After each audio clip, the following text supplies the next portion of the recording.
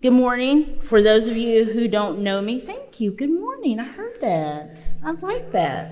I love when people say good morning to me. For those of you who don't know me, my name is Ashley. I'm one of the pastors here, and I have the pleasure of continuing on in our resurrection implication series. And over the last few weeks, we've been practicing memorizing scripture. Confession, I do not have all these scriptures memorized.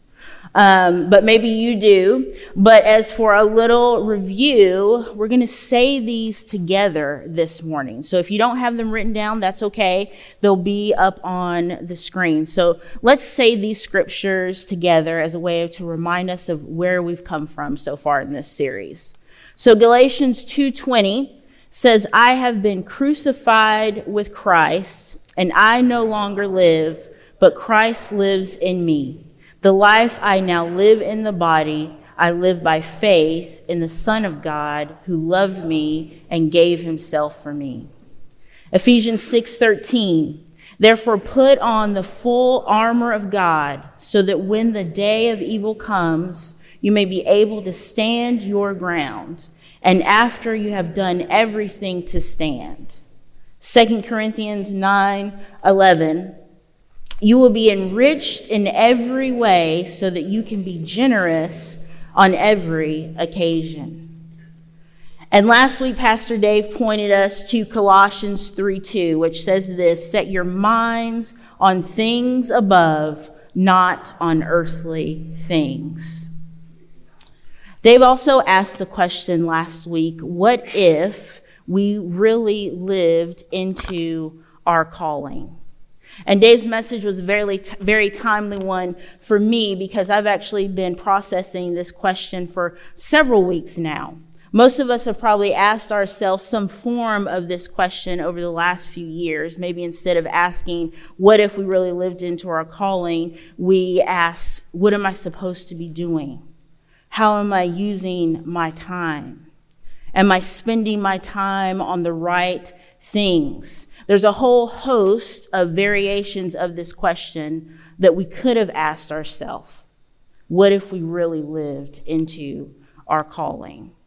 You know, during the pandemic, there was one way that I really wasn't living into my calling, and that was by subscribing to a lot of streaming services. Maybe you guys did the same thing, but I had subscribed to every single one. HBO Prime, Disney Plus, Discovery Plus, because I love Animal Planet. I mean, all of them, I had them all. And with my Amazon Prime subscription, I got an Audible subscription. Do you guys know what Audible is? Audible is where you get to listen to books. And so during the pandemic, I started listening to this book by Oliver Brickman called 4,000 Weeks, Time Management for Mortals.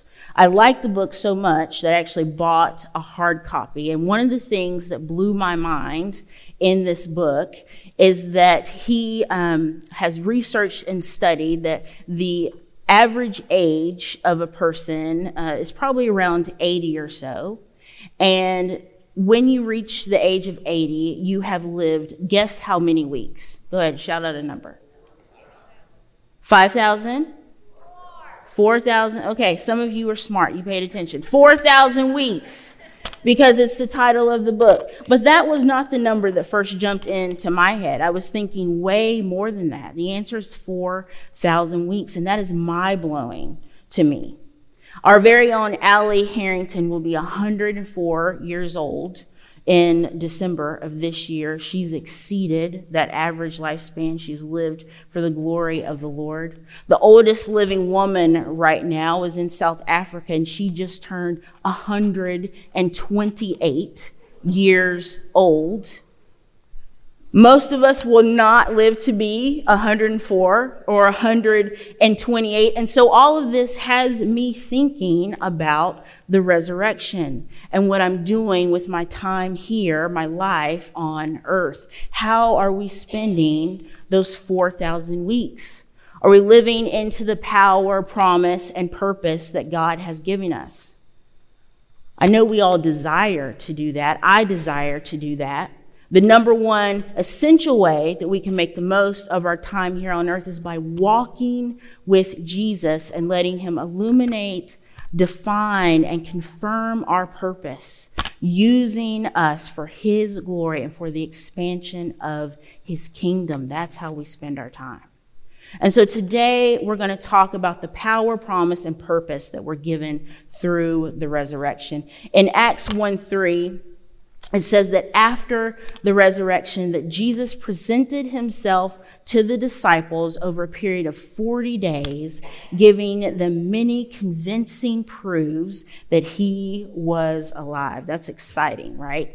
During those 40 days, he spent the most time talking about the kingdom of God.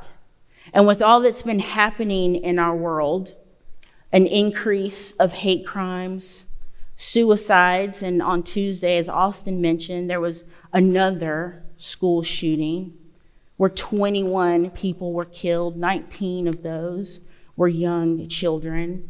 And I'm so tired of this being the story of violence. Violence has become the language of our land, and nothing good will ever come from that. Something has got to break. Change is needed. People are losing hope by the second. And in these times as believers, we need to be more mindful of the kingdom of God and our kingdom purpose. I'm not talking about escapism here or just wanting to go to heaven. Yes, we are excited about going to heaven. That is going to be a magnificent day when we finally get there. But there is kingdom work to be done here and now until then.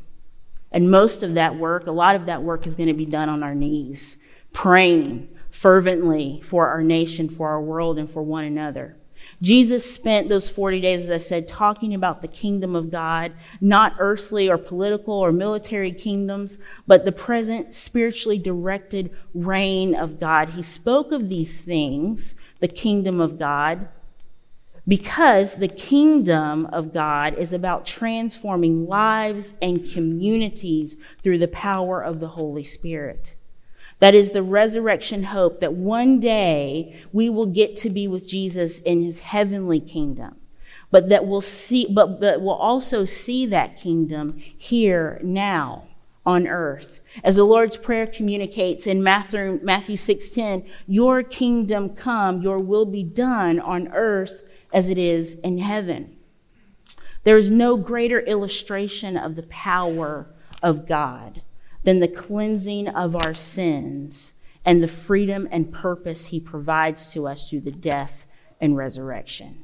In the midst of troubles of this world, this news is worth rejoicing over, right? This is good news. God has redeemed and set us free, given us power and purpose.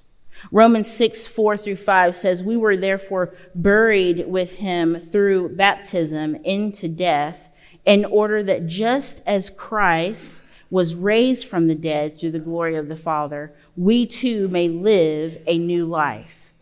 For if we have been united with him in death like his, we will certainly also be united with him in a resurrection like his. The death and resurrection of Jesus has made us walking testimonies of the transformation power of the gospel. You are a walking testimony. Look at your neighbor and say, you are a walking testimony, and say it like you mean it. You are a walking testimony. And that brings me to our passage for today from 2 Peter 1, verses 3-9. If you have your Bible, turn there, please. If not, it's okay. The scriptures will be on the screen. I'm going to read these for us. His divine power has given us everything we need for a godly life through our knowledge of him who has called us by his own glory and goodness. Through these, he has given us his very great and precious promises, so that through them you may participate in the divine nature, having escaped the corruption in the world caused by evil desires. For this very reason, make every effort to add to your faith goodness, and to goodness knowledge, and to knowledge self-control, and to self-control perseverance, and to perseverance godliness, and to godliness mutual affection, and to mutual affection love.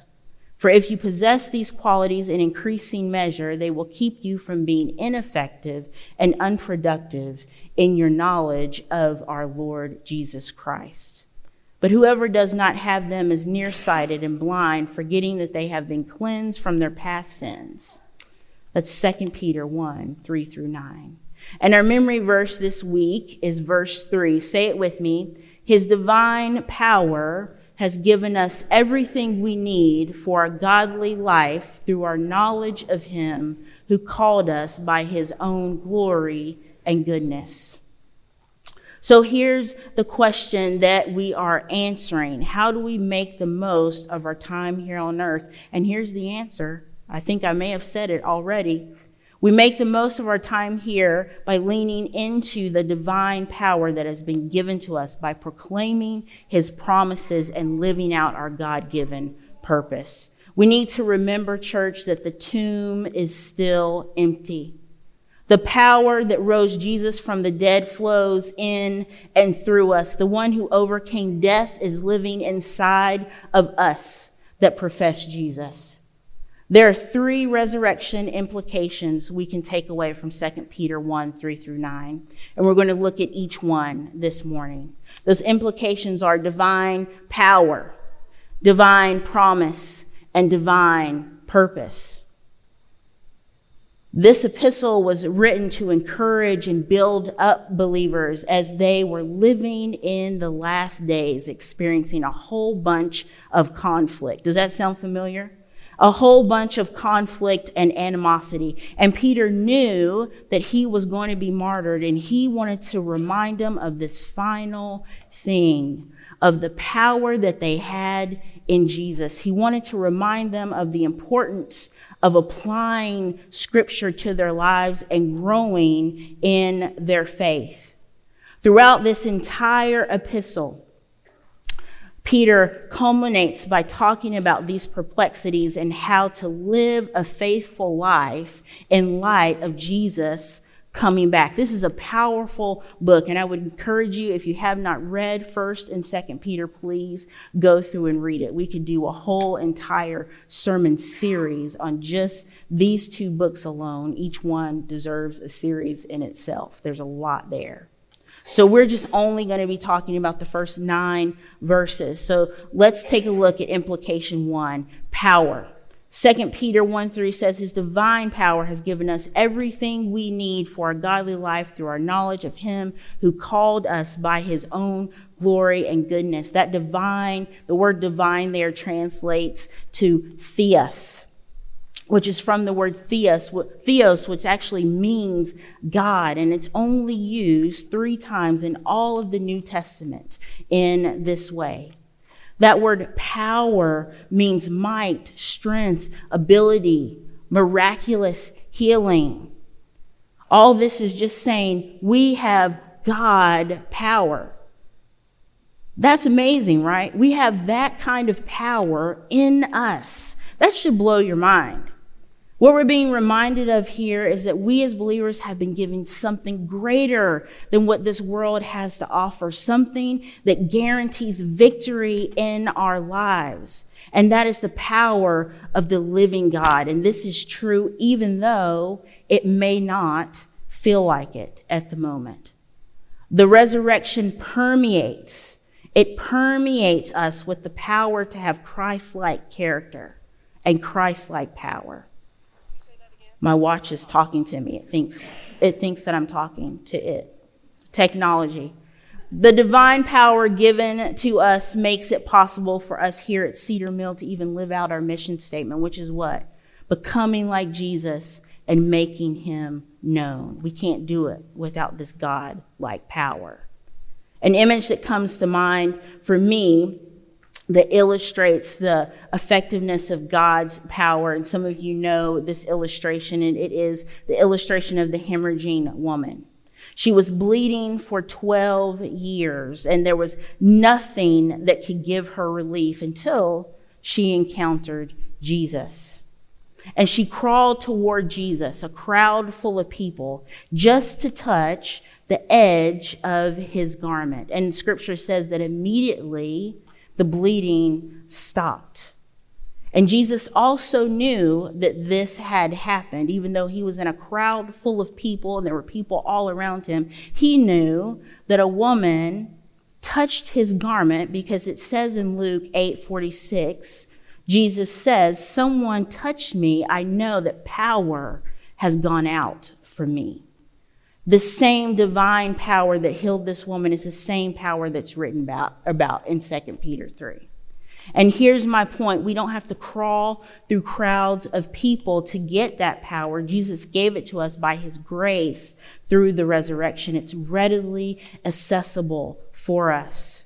This life-giving power, this healing power, this transforming power. Tap into it. Live your life as if you have the power of Jesus, the Holy Spirit, flowing through your veins. It's in you. It's with you. It's all around you. We're going to be talking more about the Holy Spirit next week during Pentecost, so please join us for that, so we can dive into just that power of the Holy Spirit and what the Holy Spirit does. Let's talk about implication number 2, which is promise. 2 Peter verse 4 says, "Through these," meaning through the glory, his glory and goodness, he has given us his very great and precious promises, so that through them you may participate in the divine nature, having escaped the corruption in the world caused by evil desires. So what are these promises that we have been gifted to us? The promise of new birth in 1 Peter 1:3. The promise of God's protecting power in 1 Peter 1:5. And the promise of God's enabling power in 2 Peter 1:3. The cross, resurrection, and Holy Spirit gives us victory and power over sin and death. We have to tap into this power, because in a world that is increasingly growing in corruption and hardship, and I'm sorry that is not good news, but it is true news, his power and promise is all that we have. The power and promise that he's given us is what makes it possible to live out resurrection implication number 3, divine purpose. And divine purpose, which is to have the character of Christ. And that takes work, friends. We have to do what it takes to make sure that we are growing in our faith. We're not talking about a works-based salvation here, because we know that that's not true. Our salvation was given to us by grace through faith in Jesus. New life was given to us the same way, through the resurrection, and then the Holy Spirit is gifted to us. And by that, we must walk in step with Jesus, participating in him in our day-to-day transformation by doing our spiritual crunches. You can't be in shape without putting in the hard work, right? You can't be in shape while just watching streaming services and eating cheeseburgers. You have to put in the hard work of exercising your spiritual muscles. This is one of the reasons we've been memorizing scripture. It's not just to memorize it, but it's to internalize that scripture so that you can recall it easily. Peter says this, "For this very reason, make every effort to add to your faith goodness, and to goodness knowledge, and to knowledge self-control, and to self-control perseverance, and to perseverance godliness, and to godliness mutual affection, and to mutual affection love. For if you possess these qualities in increasing measure, they will keep you from being ineffective and unproductive in your knowledge of our Lord Jesus Christ. But whoever does not have them is nearsighted and blind, forgetting that they have been cleansed from their past sins." Our greatest purpose as followers of Jesus is to love God, love one another, and to be spiritually productive. We fulfill this purpose by growing in our faith and character. Faith is what undergirds the qualities needed for growth so that we can fulfill our purpose. And the qualities that we should be growing in are listed in verses 5, 6, and 7. And they're these: goodness. And goodness is simply living to glorify God. All this means is to live in order to bring praise to God. A lot of people, myself included at times, live to bring praise to themselves. And when we bring praise to ourselves, we forget about the power of God. And we should always be focused on the power of God. The second one is knowledge. And knowledge means responding to divine revelation. This is not the kind of knowledge that means you go and you read every book that you can get your hands on, or you're trying to engage in theological debates and gain a bunch of head knowledge. But what we're talking about here is spiritual knowledge, knowledge that comes from having spent time with the Lord, being fed through the Holy Spirit, that kind of knowledge. The third one is self-control. And self-control is actually one of the fruits of the Spirit. And it is resisting sinful desires. This is not doing what you want when you want to do. This is not giving in to self-gratification, the lust and passions of this world. James 4:7 says, "Submit yourselves therefore to God, resist the devil, and he will flee from you." You know, the devil flees from us when we resist, because when we resist, we step towards God and into the power that he has to offer. When we don't resist, we turn over our power to the enemy of our souls. And what I want to say is stop giving your power to the enemy. Stop giving your power to the enemy. The other one is perseverance. And perseverance is not quitting until God releases you. I struggle with perseverance. This is one of the reasons I'm not an athlete. I don't run. I don't swim. Perseverance is what it takes to be in this life when adversity comes. And surely it will come. And a lot of times we're quick to give up and to run away. But God is saying, persevere, lean into me, and don't turn away until I release you to do so. Stay in the hard. The next one is godliness, and godliness is probably the simplest one out of all of them, even though it sounds like it would be harder. It is seeking to please God with all of your choices, big and small. Are you seeking to please God with your choices? Are you seeking to please yourself or please others? The other one is mutual affection, and this is caring for the well-being of other members of the body of Christ. Caring for them no matter their political affiliation or their belief system, whether you agree with them or disagree with them. This is caring for them, mutual affection. The last one is love. And love plays into all of these, right? Love is compassionately and righteously seeking the well-being of all people, whether they believe in Jesus or not. God asks us to love people. He asks us to love our neighbor. God even asks us to be so bold as to love our enemies. Pastor Tony Evans says this about these qualities, that they act like vitamin supplements, enabling believers to adopt God's kingdom perspective and live in accordance with it. As a packet of seeds instructs the gardener to add soil and water to their crop to see it yield fruit, God instructs believers to add these qualities to their saving faith in order to actualize the potential for maturity and godly living. If we are following Jesus as Christians, we will produce fruit.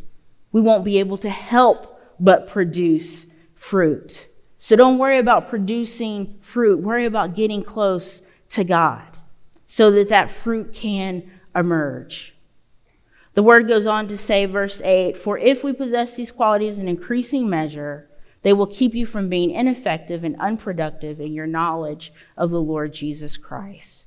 These 7 qualities, goodness, knowledge, self-control, perseverance, godliness, mutual affection, and love, must be increasing. We must do what it takes to increase these, with the continual goal being spiritual growth, so that we don't become ineffective and unproductive. Do your spiritual crunches. Unfortunately, a lot of us who profess Jesus kind of stopped there. We stopped growing, and now we lack spiritual fruit because we are not pushing into our relationship with Jesus. We're not doing our spiritual crunches. We're not in our word. We're not in prayer. We're not meeting with one another to sharpen each other. Verse 9 tells us that whoever does not have them, these qualities, is nearsighted and blind, forgetting that they have been cleansed from their past sins. And often as believers, we try to forget what God has saved us from, just how far he's brought us. We prefer to block out the past, but this verse is saying the opposite. It's saying, don't block out the past. Don't be nearsighted and blind. Don't forget what Jesus has saved you from.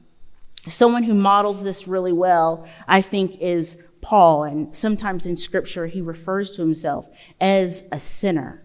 And he wasn't just wallowing in shame over sin, but he knew that Jesus had saved him from sin, which made him aware and appreciative of the power of the living God. Paul reminds us in Romans 5:8, but God demonstrates his own love for us in this: while we were still sinners, Christ died for us.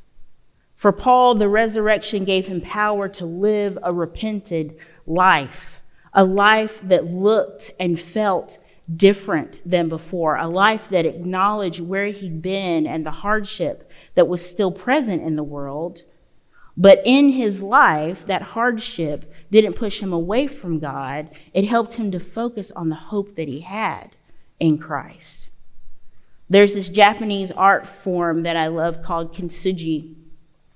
And it's the art of repairing broken pottery by mending the broken pieces with gold or platinum dust. And for me, this is a profound illustration of what Scripture is getting at here.